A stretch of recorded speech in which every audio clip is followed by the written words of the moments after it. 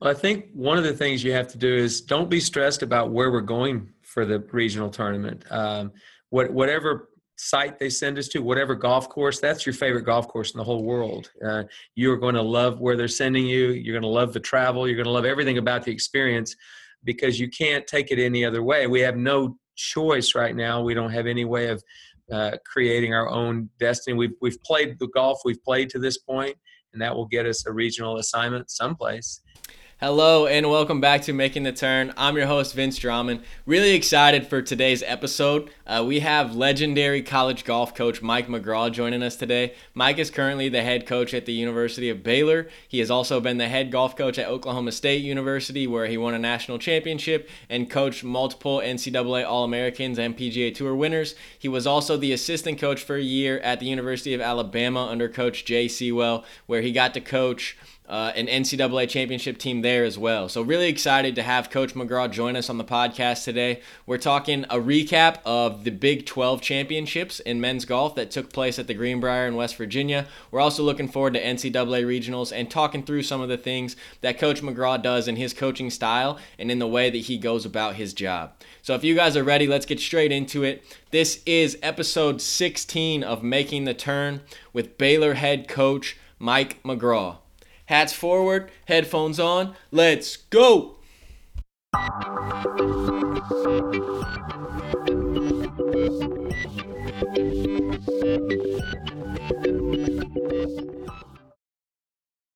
Hello and welcome back to the Making the Turn podcast. I'm your host, Vince Drummond. Really excited today to be joined by Coach Mike McGraw from the Baylor Bears. Coach, thanks so much for joining us today. Hey, Vince, thanks for having me on today. I'm looking forward to this. Awesome. Super excited about it. Coach is someone who's been a big influence on me in my coaching career. He's somebody who we've never actually met in person, but he's always taken the time and set aside time to help me and really helped me grow as a coach. And so really excited to have him on. And he's super awesome to talk to, super influential, and excited to hear what he has to say today.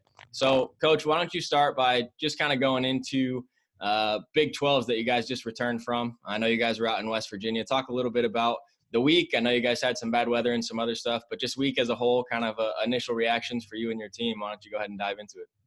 Well, my first reaction was I really enjoyed the golf course. I thought it was great. You know, it's a PGA Tour course, obviously, so it's going to be a good golf course. But I had actually played it in 1976 when I was a young boy, and but it did not look the same. And obviously the guys that I coached hit it a lot further than I did in 1976.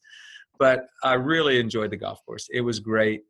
You know, we had some kind of the weather was perfect for the practice round, and then it literally rained all night and all day next day. And so we didn't get to play on Friday at all. So they decided to go with 36 holes on Saturday. We had pretty good weather, actually, for Saturday. It was good. And Sunday, the same. It got breezy on Sunday. But as far as my just overall reaction, I was a little disappointed in our first round. We didn't play well at all. I think TCU was leading at 7 under, and we shot 13 over. So we were 20 shots behind. Just too big a hole to dig. And we played very well the last 2 rounds. But unfortunately, the guys came out of the box a little bit slow and just didn't play well the first day. And the weather was good, too, the first day. It wasn't like we suffered from bad weather. We just didn't play well. Gotcha. And playing in the Big 12, obviously you've coached in the Big 12 for 2 different teams now, but a very, very strong conference and just continues to keep getting better. So talk a little bit just about the competition, the talent level, kind of how that has progressed over the years and how you guys feel when you get to see those Big 12 teams all the time. Well, I think that when you start your conference with Oklahoma State, that's a good place to start. They obviously have been very, very good for a long, long time. Texas has traditionally been a great power in the conference. Oklahoma in the last 10 years, and actually in the late 80s and early 90s was a great power. So those 3 teams to start with are perennial, really, really great teams. So that's awesome. And then you have Texas Tech, who in recent years, Greg Sands has done an amazing job. I think before he got to Texas Tech, they probably had gone to the national championship one time in the last 25 years before he got there. And they basically are there every year. And he's got them ranked in the top 10 this year. And then we've done pretty well. I think we've got a little some left in the tank, I think, but we've done well. And Kansas State have both improved. And the short amount of time that Andrew Tank has been at Iowa State and definitely Sean Kovich at West Virginia, has built a program from ground up in just 3 years. So, the conference is very well respected. I'm pretty sure we're going to have maybe 9, maybe 10 teams going to regionals. So it's a great conference. And I think the last 2 national champions have come from our conference, and Texas won back in 2012. So great traditions at a lot of these schools and really good teams right now. Awesome. And so looking forward to regionals a little bit, you guys will find out tomorrow where you wind up going for regionals. But what is your message to the team? What's your guys' mindset as you try to get prepared for another postseason run? Well, I think one of the things you have to do is don't be stressed about where we're going for the regional tournament. Whatever site they send us to, whatever golf course, that's your favorite golf course in the whole world. You're going to love where they're sending you. You're going to love the travel. You're going to love everything about the experience, because you can't take it any other way. We have no choice right now. We don't have any way of creating our own destiny. We've played the golf we've played to this point, and that will get us a regional assignment someplace. And so I'm already looking forward to wherever that is. And I think, if it was close to home, great. If it's not, we're fine. I remember 3 years ago, we were sent to Kohler, Wisconsin. I thought, wow, that's a long way up there. And I think we had 17 birdies in the last 8 holes to finish third in the tournament. So, just because you travel a good bit away from your hometown doesn't mean a thing. So I think whatever course we're going to is my new favorite home course. Awesome. I love to hear that. Talk a little bit about your team so far this year, how you guys have kind of played up to this point, how you felt about the team and the guys on your team, and just kind of the way things have gone, dating all the way back to the fall and kind of heading up into the spring, and obviously up through this week when you guys are at the Big 12s in West Virginia. Right. Well, the season has been a little bit of feast or famine. We've had 2 or 3 really good tournaments, 3 or 4 average ones, but then several that were 2 or 3 that weren't very good at all. And we started the season with a 13th place finish at Olympia Fields, which wasn't very good. And that kind of got us behind the 8 ball, but we came back really nicely and won Trinity Forest, SMU's home tournament. Then we won the Big 12 Match Play Championship, which was a real exciting time for our players. So, we've had all kinds of great things happen and some things that weren't so great. We have, as I said earlier, a little more in the tank, and I think that we've got some guys trending in a good way.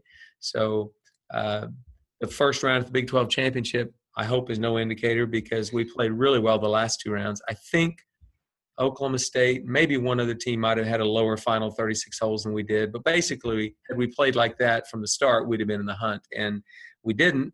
But they came back nicely with a good afternoon round of 6 under par the second round at the Greenbrier. Shot 1 under par the last round. But we did bogey. He had 4 bogeys on the last hole. So that kind of hurt our finish. But I'm happy with our guys in a lot of ways. They've had 9 straight semesters of 3.5 or higher as a team GPA. So I'm real proud of that. I've got one guy who was an Elite 90 award winner last year, Colin Kober, who the highest GPA at the NCAA championship. So we got a lot of things to celebrate with the way they handle themselves, with the way they conduct themselves in the classroom, all the good things you want. We just need a little bit better performance on the golf course, but I'm not concerned. I'm really thinking they're actually trending in a good direction. Awesome. And I know you've had the chance to be at Baylor for a couple years now. And so you've been able to see these guys grow, specifically your juniors and seniors, your upperclassmen. And I know we had talked at one point in time when they were younger, freshman and sophomore, and we were kind of talking about some of the growing pains they were going through from a golf course standpoint and trying to work on the mental attitude and that kind of stuff. And so talk just a little bit about the progression that you've seen in some of the guys that you have leading this team now and some of the guys that are up there kind of as the faces of your program this year. Right. Well, we've got 2 seniors, Garrett May and Braden Bailey. And, without getting into the minutia of exactly what's happened in each of their careers, but, I think about Garrett May, and I think he's what you want in a student athlete. He came here as kind of an immature kid, didn't have everything all put together, and kind of struggled with his emotions on a golf course. And he struggled with course strategy as well. And he's won basically every battle I've asked him to fight. He's eventually won all of those battles. And I don't know what you can ask more of a player, but to take those things where he's not strong, or take the things that are holding him back and eliminate those from the equation. His final 2 rounds at the Greenbrier were 66-66, and he's had 9 of his last 11 competitive rounds for us have been 70 or lower. Now, he didn't have a good start to the year, but I would attribute that to basically just immaturity about how he played the game of golf. But he's learning that. He's getting that. Braden Bailey has had his ups and downs as well, but Braden has come so far in his last 2 or 3 tournaments. He showed some bright spots that I think are going to help us, in the rest of the postseason. So I'm excited about those 2. Cooper Dossie has fought through injury basically his whole career, but he's been an All-American before, and he's won a couple of college golf tournaments. So he's done a lot of really good things. And Cooper, we're at a Christian school, and so our faith is very important to us, and Cooper's really, really in a good place there. So I think as that goes, so goes his golf, and I think his golf's getting a lot better. So I have a lot of things you could say about each individual person, but suffice it to say that I think as a team they've come together closer than any team I've had in 5 years at Baylor. So I think that's worth something as you go down to the stretch run of the season. They get along extremely well. They push each other, and they're just good teammates, which I really like seeing. Awesome. That's great. And obviously a lot of that goes back to the culture and some of the things that you've learned as a coach, some of the things that you're trying to implement with your teams and with your programs. And so talk a little bit just about your coaching style, how you kind of view your role as the head coach of a prominent Big 12 golf team. I mean, obviously there's a lot that goes into it, but how do you kind of view what you do and how you approach your job every day? Well, there's a school of thought that existed for a long time, and it still exists in some corners, that it's my way or the highway. I don't believe in that. I probably, as a young boy, thought that's the way coaches were. I've got all the expertise. I know what I'm talking about, and the student athlete doesn't. But I don't believe that. I think that they have 2 coaches, myself and Ryan Black, and I've got 9 coaches. Counting Ryan Black, I've got 10. So every player in the team can help me learn something. And so I think while I know I have some answers, and I know that experience counts for something, but if experience counted for everything, they never would have landed on the moon. So it does account for something, but I don't think it's the most important part of it. I think allowing and enabling your players to actually make decisions, letting them understand cause and effect. When I do this happens. If they can kind of understand that, they learn. As a coach, I've learned through the years being vulnerable is actually one of the strongest things I can do. So instead of my way or the highway, I've got all the answers. I know what I'm talking about, and I'm stronger than you, and I know more than you. Instead of that, it's like, well, how can together you and I, you the player, me the coach, figure out your best answers? That's what I'm looking for, because we both want the same thing. I want you to be a great player, and you want to be a great player, and you want to have a great experience at Baylor. I want you to have that. So I think probably the best thing I've learned to do through the years is be vulnerable and be open instead of closed-minded, because it's very tempting to think, well, I've been doing this for 34 years. Surely I've got the answers. I have some, but I don't have them all. So being vulnerable and allowing players to help you in the coaching process is actually very valuable. Awesome. And then before we get into some of the on-course coaching stuff and that, obviously you referenced it earlier when you talked about 9 straight semesters of 3.5 GPA or higher. At a school your size and that competes at the level you do, you don't always necessarily see that. So what do you attribute the academic success to? Do you think it's a part of your program culture? Do you think it's something that you guys have set up at Baylor? Does it come in the recruiting process? Where does that success in the classroom come from for you? I think it starts in the recruiting process, because I have to streamline my recruiting. If a young man in high school is not a good student, he's not going to be successful at Baylor, and his golf is going to suffer as well. So I started in recruiting. I try to find kids who I think academically make a good fit. And then we have a great academic support team here. A man named Aaron Tebow is sort of their academic coach. He's right on top of it. I get an email from him every Sunday night that tells how everybody's progressed during the week, and grade checks every single week. I know exactly how everybody's doing. And then he and I support each other with respect to towing the line and getting the guys to do the work. So I think it's a combination of, I try to get people here initially that I think will be a good academic fit, and then holding them accountable once they get here. But, there's a lot set up for success if the young men will take advantage of it. So it's partly recruiting, but I think a good portion of it is once they get here, we just hold them accountable to that standard. Awesome.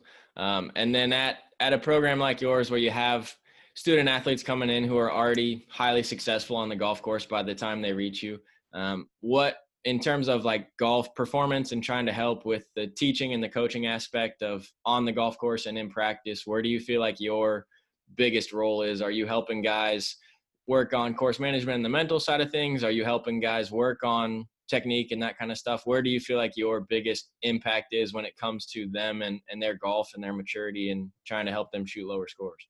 Well, I think you're trying to do everything you can to show them where they're falling short.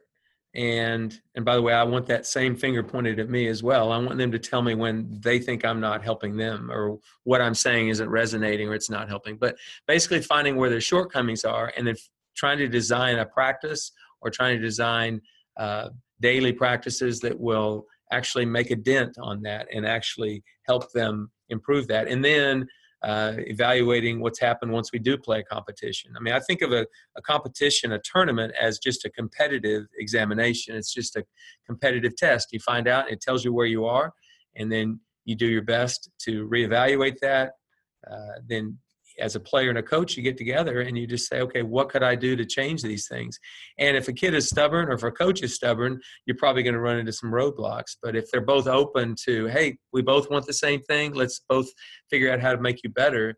But it does take some work. It doesn't take just, okay, go hit more golf balls. That's not necessarily it. So I think the answer is different for all 9 players, and my suggestions will be different for all 9 players, and everybody's in a different place. So if we can do that together and they see it as a team effort between me and them, then they're doing their part individually to help the collective, the entire team. And that's what we're trying to get out of it anyway. Awesome. And then when you look at the help that you have in Coach Blagg, obviously a Jan Strickland Award winner and a very well-recognized assistant coach, what role does he play in your program and in helping you make sure that you guys are helping out your 9 guys as much as possible? Well, he's really good at player development, and he's a pretty straightforward guy. So he'll tell you what he thinks, which is great. And he's really, really smart. And he's probably one of the most detail-oriented and follow-through type people that I've ever seen. So those are his strengths, and his weaknesses he and I have talked about, but he's talked about my weaknesses as well. And again, vulnerability, it's huge to be able to look at yourself and say, because if you're going to point that same finger at a player and say, do this, do that, this is where you're falling short, you have to be able to have it come in your direction as well. It doesn't sound real comfortable to people, but neither is the confrontations you have with a player. Those aren't comfortable and they're not fun. But if we're going to grow as a coach, as a player, and have that relationship mean something more than just checking off a box, then I'm going to wake up every day when I get here to the office. My job is to try to figure out ways to make the team better. Well, that's what Ryan Blagg does every day. He comes in, we meet every morning and talk about our team every single day. At some point, we're talking, whether it's 10 minutes or an hour, about things we think we need to do. This morning, we were talking about a strategy he and I are doing when we're walking with players during a tournament. And anyway, we were talking about that. You're like, are we falling short here? Is there something we could change? So the great thing about Ryan is he's always thinking and he's always challenging himself and me as well. So I think we complement each other pretty well that way. Awesome. And how important is that trust, is that relationship that you have with him in order to make sure that you guys are giving your best to the team and to the guys that you're trying to help lead as a group? Well, it's important that the players can see that I do take input from Ryan, and it's important for them to see that I'm running the program. So ultimately, I'm running the program, but I take a lot of input from Ryan and what he says. He was a good player himself, and you think about it, he's got something to offer. Let's get all of his everything he has to offer. Let's get it all out there. So I think the guys see that there's a good working relationship between the two of us, and we're completely different human beings. I mean, not even close.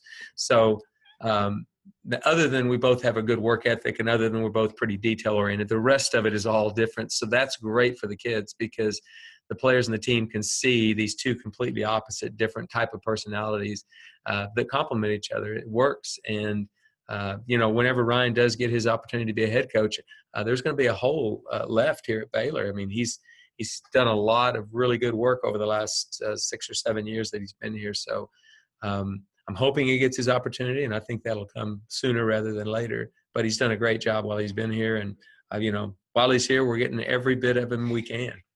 That's awesome.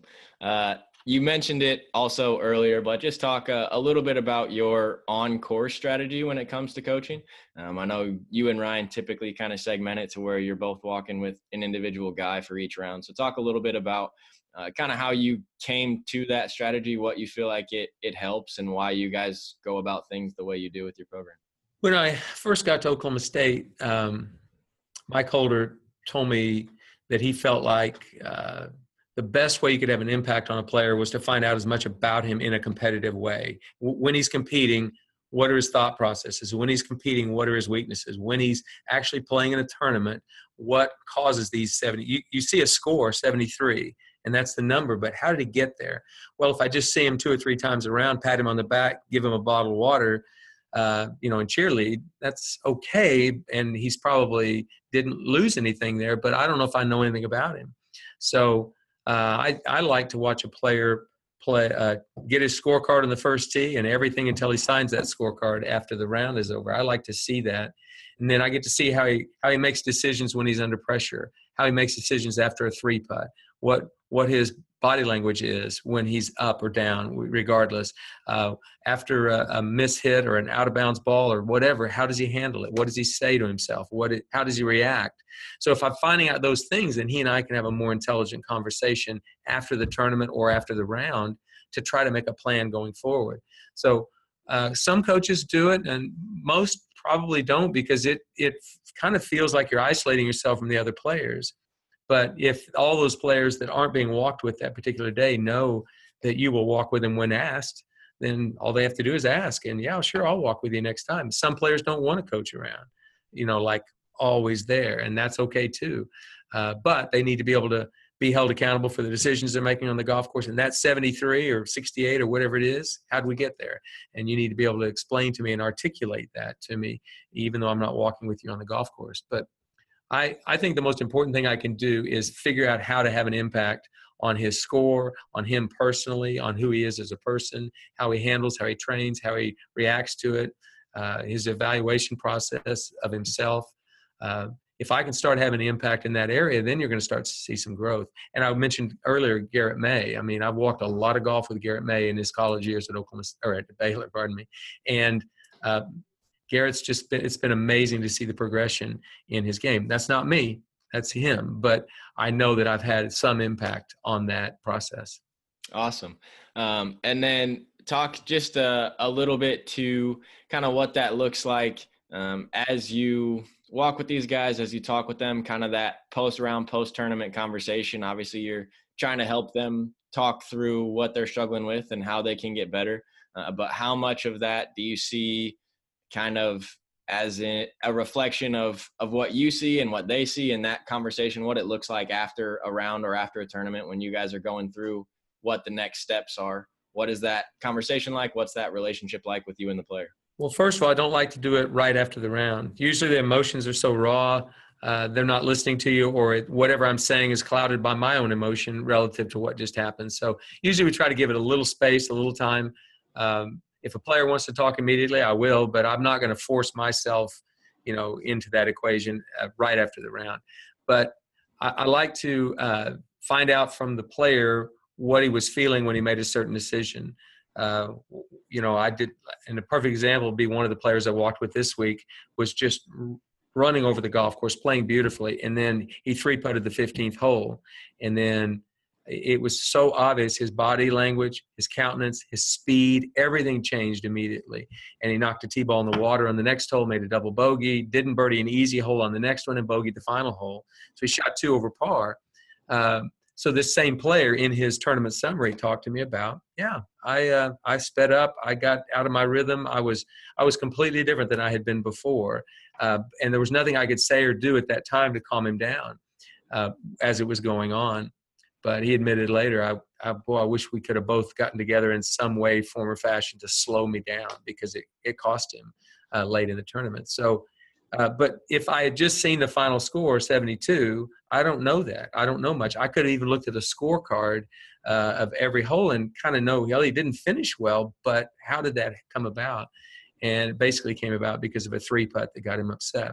So it's good to know that, because now I probably know how to talk to him, or now I know how to talk to him the next time I'm walking with him. I just think it's valuable to be there in the situation. But again, there's some players that don't like having a coach around all the time. And I won't force myself into that equation if he doesn't want it.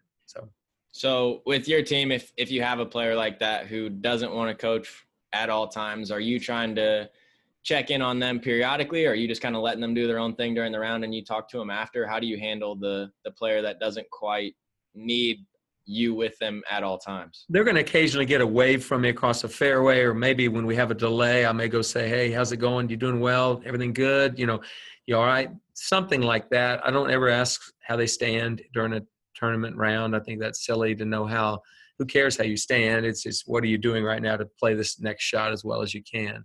But so they'll get some interaction with me maybe. Sometimes if I'm with the first group and he's in the last group, the last time I see him is on the driving range tee and then the 18th green when he's finishing. So they're okay with that. I don't want anybody dependent upon me to walk with him to get a good score.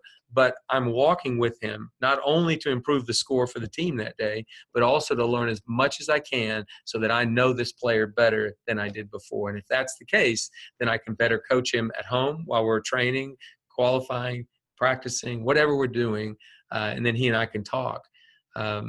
Perfect example would be Colin Kober, whose game has really been on an uptick for many, many months now. And basically, Colin's gotten better through more communication with the coaches. And I think it's helped him. And Ryan Blagg's walked with him a little bit, and it's been better. So, I think it's important to get to know your players. Once you do that, then you got a chance to coach them, I think.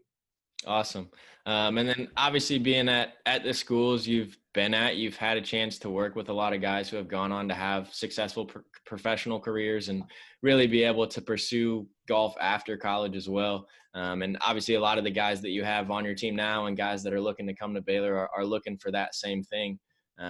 What does that look like? How does that happen, I guess? How are guys able to progress through their time in your program and just through college golf in general and be more prepared for what comes next when they're out trying to pursue PGA Tour dreams? Right. Well, one of the promises I make, and I only make 3 to any prospect, is one of the promises is if your dream is to play the PGA Tour, I can't make you a PGA Tour player. And anybody who promises you they will make you a PGA Tour player is lying. It's not going to happen. But you can promise that same prospect, I'll do everything in my power to push you closer to that dream. I'll do everything I can to get you there. So I generally recruit players or evaluate players who have that dream. If they don't have that dream, I've kind of wondered how committed or how dedicated he's going to be. I know I had that dream. I wasn't nearly good enough, but I had the dream. And if they've got that dream, then my goal is to keep them headed in that right direction. But to say that I've created tour players is silly. I haven't. I've been fortunate enough to be able to have players that come in that were not only talented and not only achieved a high level of junior golf and amateur golf, but once they got to college, they continued that. And they still had to go through the tour school to get a card like anybody else. So that nothing was guaranteed to them. And if they've been able to be successful on the tour, I was just a part of that equation as they went through their whole process. I was a part of it. And hopefully I was a positive influence heading in that direction. I worked for a man, Mike Holder. I don't know how many players he put on the PGA Tour, but it was a lot. And I was able to do the same, but not at the same rate. But he didn't put one single player on the PGA Tour. Those were really good players when they got to Oklahoma State. And as Kyle Jones was a really good player when he got to Baylor. I only got to coach him 1 year. And I got to see a pretty good player. Now he's playing the PGA Tour. But I didn't create that player. So There's a lot of coaches out there that in the recruiting process will tell a player, look at my record, look at all these great tour players I've produced. What you've done is you've allowed really talented kids to stay motivated, to stay excited, and keep pointing in the right direction. That's what you've done as a coach. And to take more credit than that is actually wrong. I'm certainly not going to take the blame when they miss out at tour school. I'm certainly not going to take the blame when they quit the game of golf altogether. I'm not going to take the credit when they do, but I do make that promise. If that's your dream, then I'll do everything in my power to push you closer to that dream. Awesome. And then obviously I know for you as a coach, both through reading your book, Better Than I Found It, and just the conversations that we've had, you're very much a relationship-based coach. You love to get to know your guys, spend time with them, and stay in as much contact with them as possible. So talk just a little bit about some of your relationships with former players, what that looks like when a guy graduates Baylor or graduates one of the other places you've coached at and is done. How much are you trying to stay in contact with them, reach out with them, and still be a person that is able to be leaned upon and be in their life? Well, it really gets outside of golf. Life itself is about relationships, and there's just no way you can exist without relationships with other humans. You'll just waste away and wither away to nothing. So to me, the very premise of life is about relationships. And for me, it starts with my relationship with Christ. So Jesus Christ is the most important relationship I have. And the next one is my wife. And then the next one is my family members. And then after that, it really kind of gets to all the players I've coached. And I've tried the best I can to keep in touch with all of those players, either with a birthday wish, a text. I try not to do it on internet or social media. I think that's quite frankly silly. It's okay to retweet something or whatever, but if I'm trying to have a conversation with somebody that I deeply care about and that I have a great relationship with, I don't need to have that conversation on social media. That's for a text message or a phone call or an in-person. So I try to do as much of the personal relationship building as I can, and I want to know the names of their kids, and I want to know when they have a new baby, and I want to know all about their wife and their careers and everything that they do that living life is about. Whether it's playing professional golf or then retiring and doing something else. I'm really excited to hear about those things because to me, it's about relationships. It's about continuing that. And the relationship doesn't end when their ability to shoot a score for Baylor ends. And honestly, it hopefully began in the recruiting process. That relationship began before they ever hit a golf ball for Baylor. And if you start there and end there, it's pretty good. So I think the 4 years together, while they're great, I think that they are not the end, and it certainly wasn't the beginning either. So I try to keep a relationship going. Awesome. And then before we kind of move on real quick, just one thing I would be remiss if I didn't let you do is tell a story. I know you're a great storyteller and have a great book. I've learned a lot of things just from the stories you've told me. And so if you think about this year, just kind of as a whole, whether it's regular season, Big 12, whatever, a time that really kind of made an impact on you or was a big impact moment for your team, if there's something that kind of pops in your mind and you just want to go into a quick story for the listeners real quick. Well, one would probably be Mark Reppy. Mark has played basically our sixth man the whole year. And early in the year, we had a qualifying for our first tournament, and he did not make it. And then we went to the first tournament. The team didn't play well. The next tournament, I had all 9 players were going to play in the next tournament. So 5 on the team and then 4 individuals. Well, Mark was one of those individuals. I didn't have qualifying for that event. He didn't even have a chance to qualify for that event. So he just went as an individual. So we came in, and before we were going to qualify for the match play championship, he came in and he said, "Coach, I'm upset." I said, "What are you upset about?" And he said, "Well, I'm upset because the team went up there and finished last or 13th. And you came back and you didn't even give us a chance to qualify." And I said, "Oh, so you thought that was unfair?" He said, "Yes, sir, I did." And I said, "Well, I'm glad you said that because I understand exactly why you would think that was unfair. But Mark, you need to understand, if we had to go to the national championship tomorrow, I would take that same 5 if we could not have qualifying. So your job is not to get mad at me about that. Your job is to show me why I'm wrong." And so Mark won a playoff to get into the match play team, and then he played beautifully in the match play championship. And he's been playing better ever since. And this week we substituted him in when Ryan Greider got injured, and Mark played very well. So that told me a couple of things. One, that Mark was comfortable enough and I was vulnerable enough to him to come and tell me his true feelings. He didn't like what I'd done, and he was respectful about it, and that's all I ask out of a player. If you disagree with something I'm telling you or I'm doing, all bets are off. You can come and tell me it's wrong as long as you're respectful. And he was respectful, and I was respectful back to him. So that right there, that moment in time when Mark had a chance to be immature and unhappy and bitter and whatever, he chose to do just the opposite. He said, "You're right, coach. My job is to show you why you're wrong." And he's played really a lot better ever since. So while that's kind of a personal thing, it wasn't that personal. The truth is he was honest about his feelings, and I was open to letting him tell me those feelings. And he's grown and I've grown, and our relationship's gotten much better because of the honesty. So that's probably the biggest moment of the year, other than winning a Big 12 match play championship. But you can't control the other one. Winning, can't control that, but we can kind of control how he and I have a relationships together. And his honesty was great, and I hope my vulnerability to allow him to tell me that he was welcome to do that. So it's kind of an unusual thing that maybe doesn't always happen.